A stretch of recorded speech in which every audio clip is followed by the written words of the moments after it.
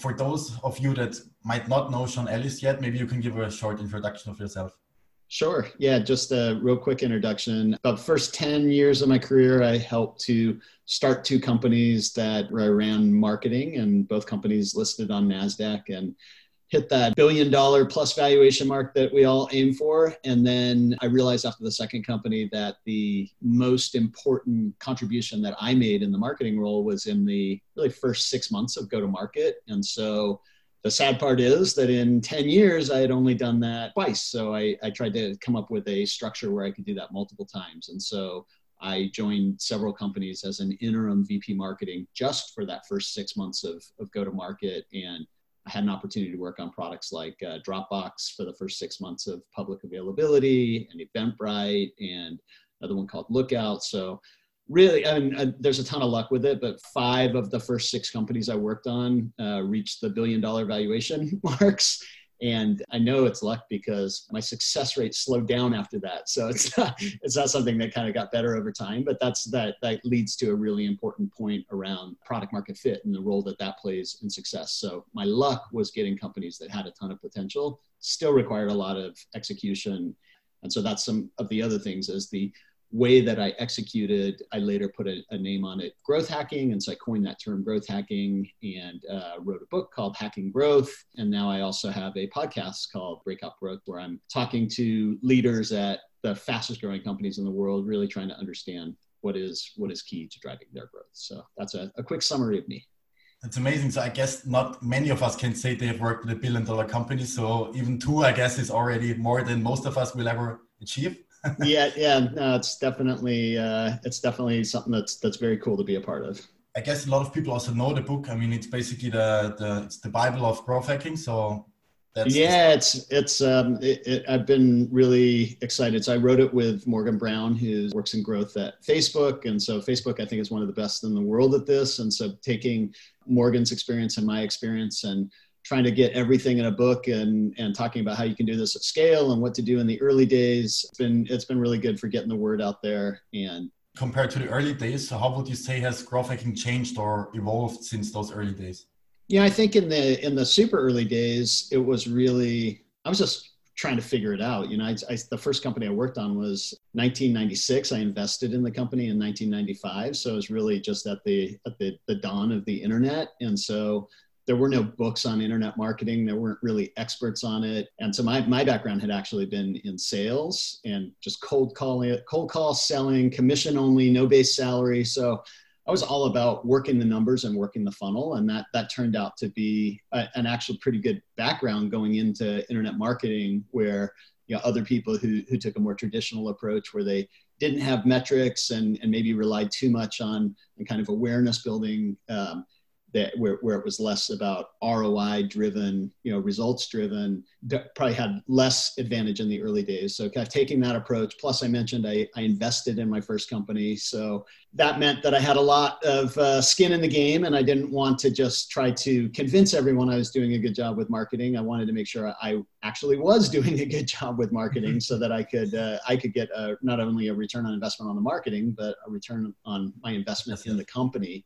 Yeah. And so I think that just really drove me. And I was pretty young as well as I was getting started in that first company. So I didn't have a lot of years of experience to forget. I could really say, how should you acquire and convert, retain, monetize customers in this connected world where you have actually data behind all of these digital actions that people are taking. And so I could really kind of help to trailblaze and invent an approach there. And so really across these first two companies, I evolved the process. I think probably the biggest between the first and the second, the biggest way I evolved was I was very data driven in the first company.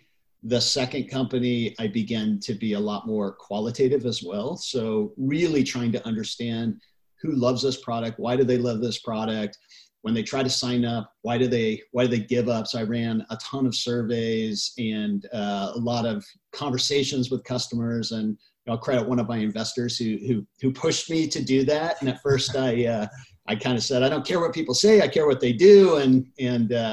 But ultimately he said, that's not good enough.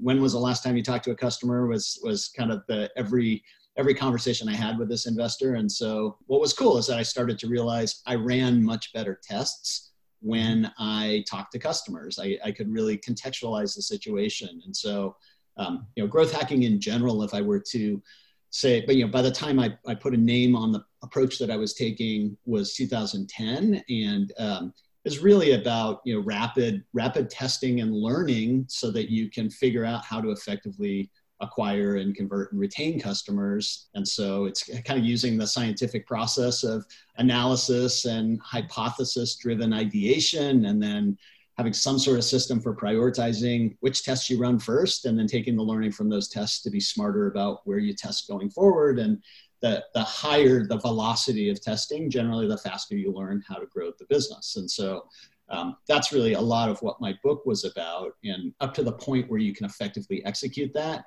what's changed since the book? I would say it's really easy to understand conceptually what growth hacking is. It's easy for one person to say, okay, I want to do this. But particularly as a company grows, different teams control different parts of that customer journey. So you have maybe a product team that's controlling the first user experience inside the product, plus the core product experience. Sometimes in a B2B business, you've got a sales team involved in some of that, and a customer success team.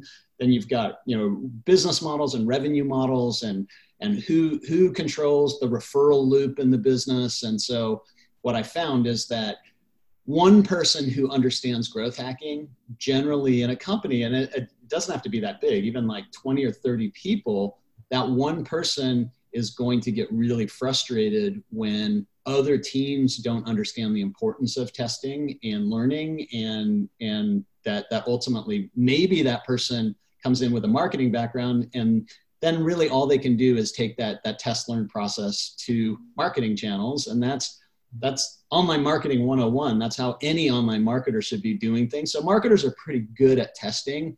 The difference with growth hacking is that you want to take that testing and push it much deeper into the overall customer experience in the product, and that an improvement in your activation rate or your referral rate makes it so much easier to cost effectively pay to acquire customers through your marketing channels. So there's a ton of interdependency there, and that interdependency, when you have different people controlling those levers, is kind of a nightmare to actually get them all aligned and working together. So that's what most of my focus has been, is how do I overcome that organizational friction to adopting and applying growth hacking to effectively grow a business.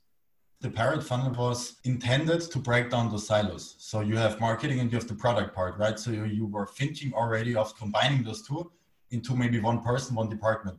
Yeah. But I think in practice, it is much harder to break down those silos than it's going to be on paper. Right? Yeah. In particular, you've got most product teams. I mean, it's just the marketing teams are wired to be very test driven. Product teams kind of tend to feel like that they've got a roadmap and a vision for the product, that when they just add that one more feature, or when they just get the product right, we're not even going to need marketing anymore. This thing's going to just grow on its own. And it rarely works that way. Sometimes a feature is going to be really effective in helping to drive growth. But most of the time, the issue is not there's not enough features in the core product.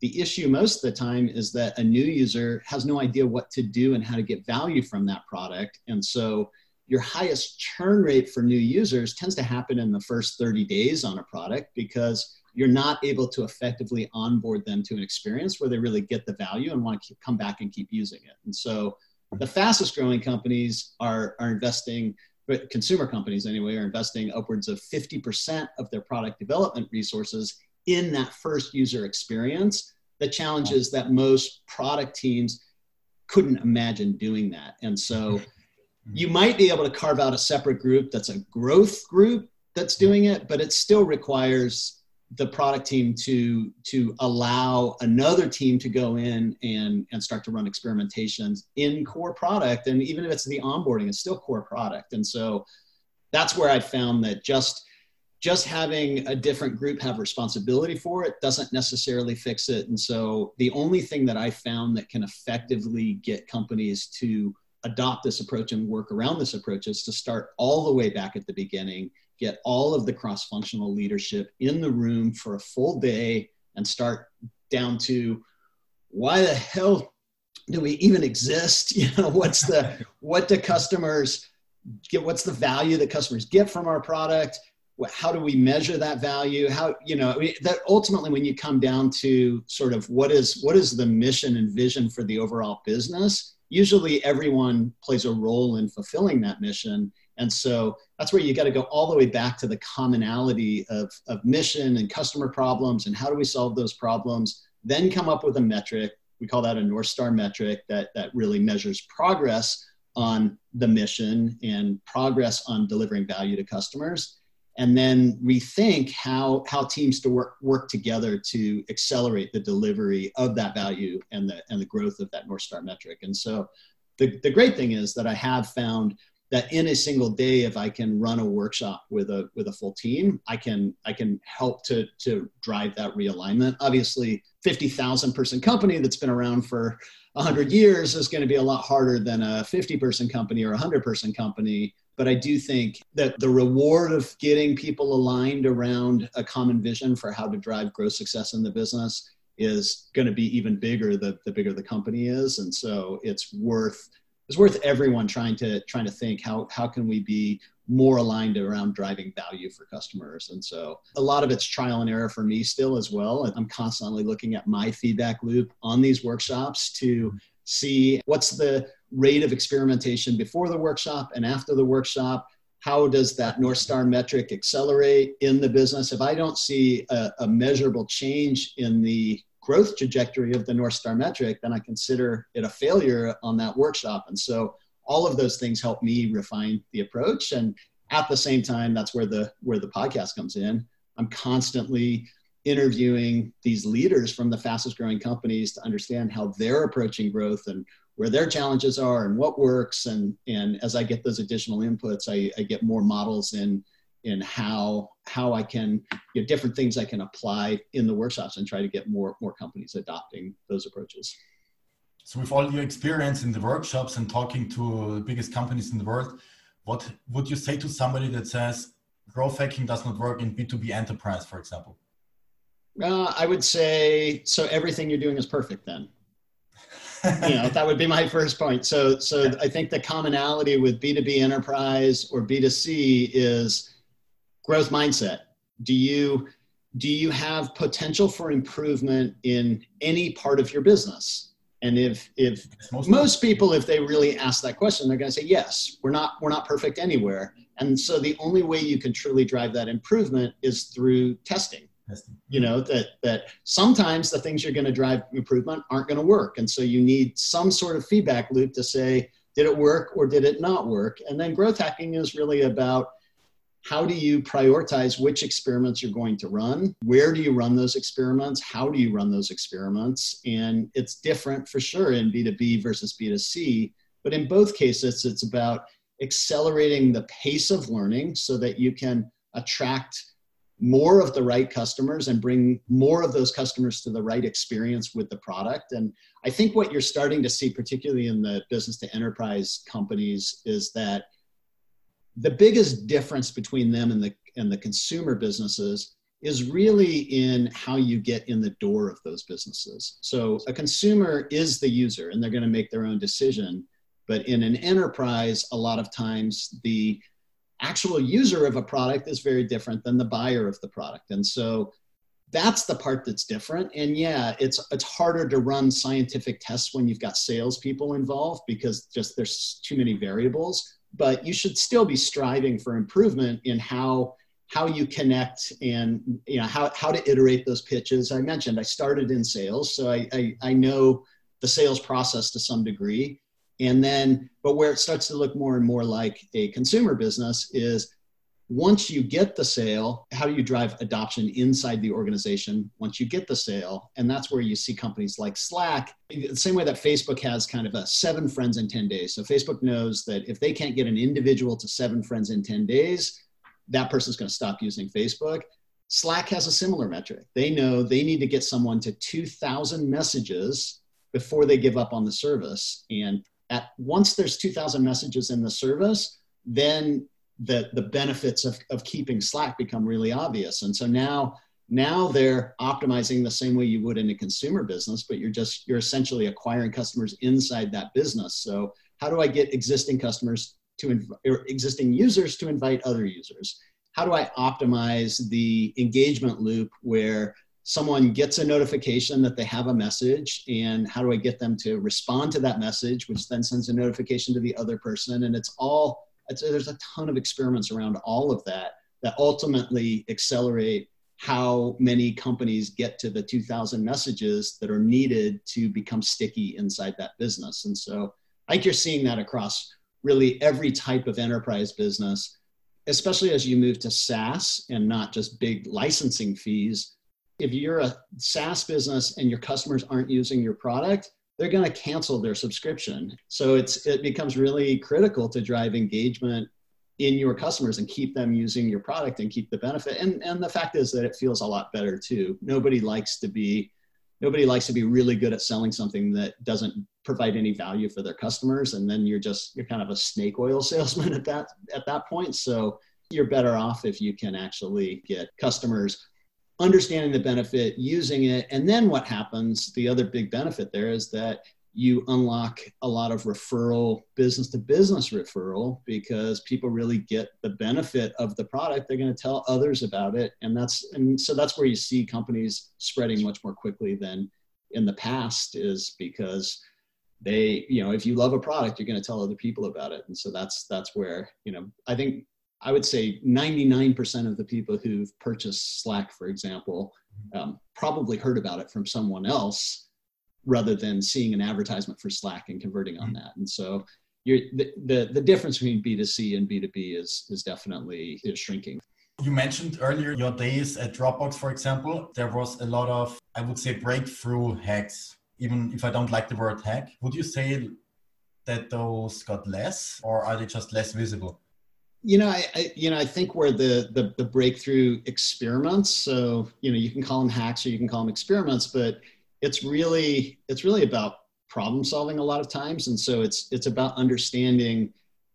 Almost every business it's that funnel that we talked about. You got 100 people who are potentially interested in a product, and then a very small fraction of those people are going to sign up for it. And a very small fraction of those people who sign up are actually going to effectively onboard to where they get value and become a long-term user. And so usually it's not a super exciting hack that fixes some of those things. Usually it's like, oh, people are giving up because it's really confusing right here, or this part's scary, or it's not compatible with this browser.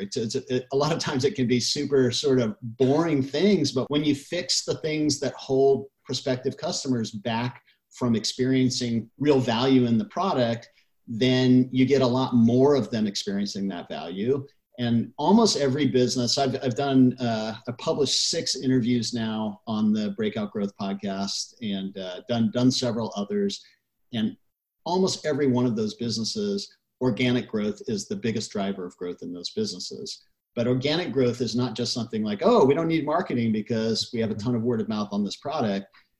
If you can get people to a great experience, they will tell other people about it. How do I fix what's preventing people from getting a great experience? So one, I need to understand what that experience is and who are the people who really need that experience. So that's some kind of classical marketing stuff there, especially on the who needs it. The what is the experience is a lot of combining quantitative analysis. People who do this become long-term engaged. People who don't do this don't become long-term engaged. And then layering in the qualitative research to understand, why do they become long-term engaged when they do that? What is that benefit that they're getting?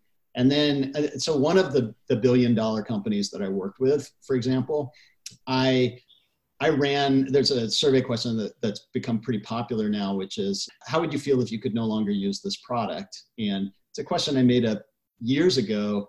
And what I was always looking for is, are the people who say, I would be very disappointed without the product.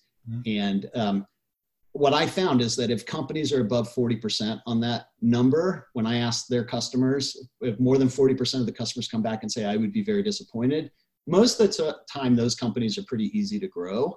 And so, but if they're substantially less than that, then, I could be really good at attracting people, but if they don't like the experience or don't really consider it a must-have, then I'm going to lose those people afterwards. And so I had one company where I asked that question, and I had already committed to 6 months with the company, and it came back and only 7% of the people said they'd be very disappointed without the product.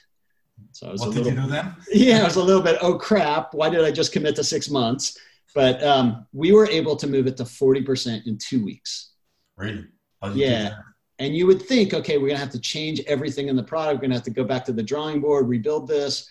But what I did was I studied the 7% who said they'd be very disappointed without the product. And so what I learned was who were those people, and then how are they using the product, and what is the benefit that they're getting. And so very easily could change my messaging around that benefit. So now I'm setting the right promise of what the product is truly great at doing. And then we made a couple of changes to the onboarding so that people could very quickly streamline the delivery of the benefit related to what made it a must-have. And then surveyed the next group of people who went through this new onboarding with this new message, and it was 40% instead of 7%. And then 6 months later, it was up to 60%. And now that's a multi-billion-dollar business. And so again, it's not just creating something that's great, it's understanding why it's great and how to get people to experience the greatness and what prevents them from getting to that greatness. And a lot of that is just, it's about testing and learning and understanding, and not everything you try is going to work. But if you have a very inefficient onboarding process and a very inefficient process of driving long-term engagement and monetization, then you're going to have a very hard time spending money to effectively acquire customers. You're going to say, just the economics in this business are not very good. I just can't find any positive return on investment channels to acquire these customers through. But usually it's because all of the other parts of the business are broken. And so that's the interdependence piece that I was talking about. Especially this first part of not having the right people or not addressing the right people with the right message is so crucial that it's going to break the whole funnel afterwards. So what are you currently working on? So yeah, the main thing that I'm working on now is I have a team that's running Growth Hackers now. So day to day, I'm not in the operations of Growth Hackers, which is nice after I've been running companies now for most of the last 8 years. And so being able to just pursue a lot of the learning around these things, as I said. So I think the podcast for me has been awesome because I'm able to, I just booked a company for the podcast. 2 years ago, they had 70 employees, and now they have 800 employees. And I'm talking to their CMO over the next couple of weeks. And just even in the 9 months she's been at the business, they grew from 300 employees to 750 employees. So I'm not sure when that particular episode will air, but I usually release episodes every Thursday. So I just released the episode with Freshly, Meyer Gupta. So Freshly is another kind of crazy breakout company, but Meyer actually ran growth at Spotify before he moved to Freshly. So part of my questioning is, why the heck, what was it about Freshly that made you feel like you could have similar success that you had at Spotify? And he just unleashes so much great information, particularly, some of the things that you don't think about with this. So much of this feels like, it's just about figuring out the right tactics, but how do you deal with the chaos? Growth is chaotic. When you have just all of this, the crazy operational challenges of growing super fast, if you aren't able to effectively service customers as you grow really fast, that becomes something that's going to kill your ability to grow, particularly on the organic side that I talked about. So your customers are no longer going to be thrilled about what you're doing. And so many of the interviews of the really fast growing companies, so like TransferWise as well. I talked to Nilan Paris, their head of growth, recently, and he said he sees a marked change in the NPS when their ability to absorb new customers and service those customers effectively drops. So their customer support queues start to stretch out, and they see that NPS number drop, and they see their organic growth drop. And so for them, it's about kind of tightening up and fixing all of those operations in order to be able to reaccelerate growth, where normally most companies, if they're thinking about growth and it slows down, oh, well, we got the wrong marketing person. We're going to have to swap that out. But no, it's so interdependent. And so that's been really fascinating for me, is just this ongoing study of these companies. And then at the same time, the hands-on ability to go run a workshop and then have lots of follow-ups with the companies in the workshops as well, and seeing where are they struggling and what's working and what's not working. And so, yeah, I have my hands full with it, but I'm really enjoying the flexibility. It's awesome to help get the word out there and really try to help. I don't want to help every company. I just want to help the companies that actually have great solutions to important problems. And when you do that, that feels good. So yeah, I'm enjoying it. Find the statement, also great summary for it. Thanks, Sean, for having me here. Thank you, Christoph.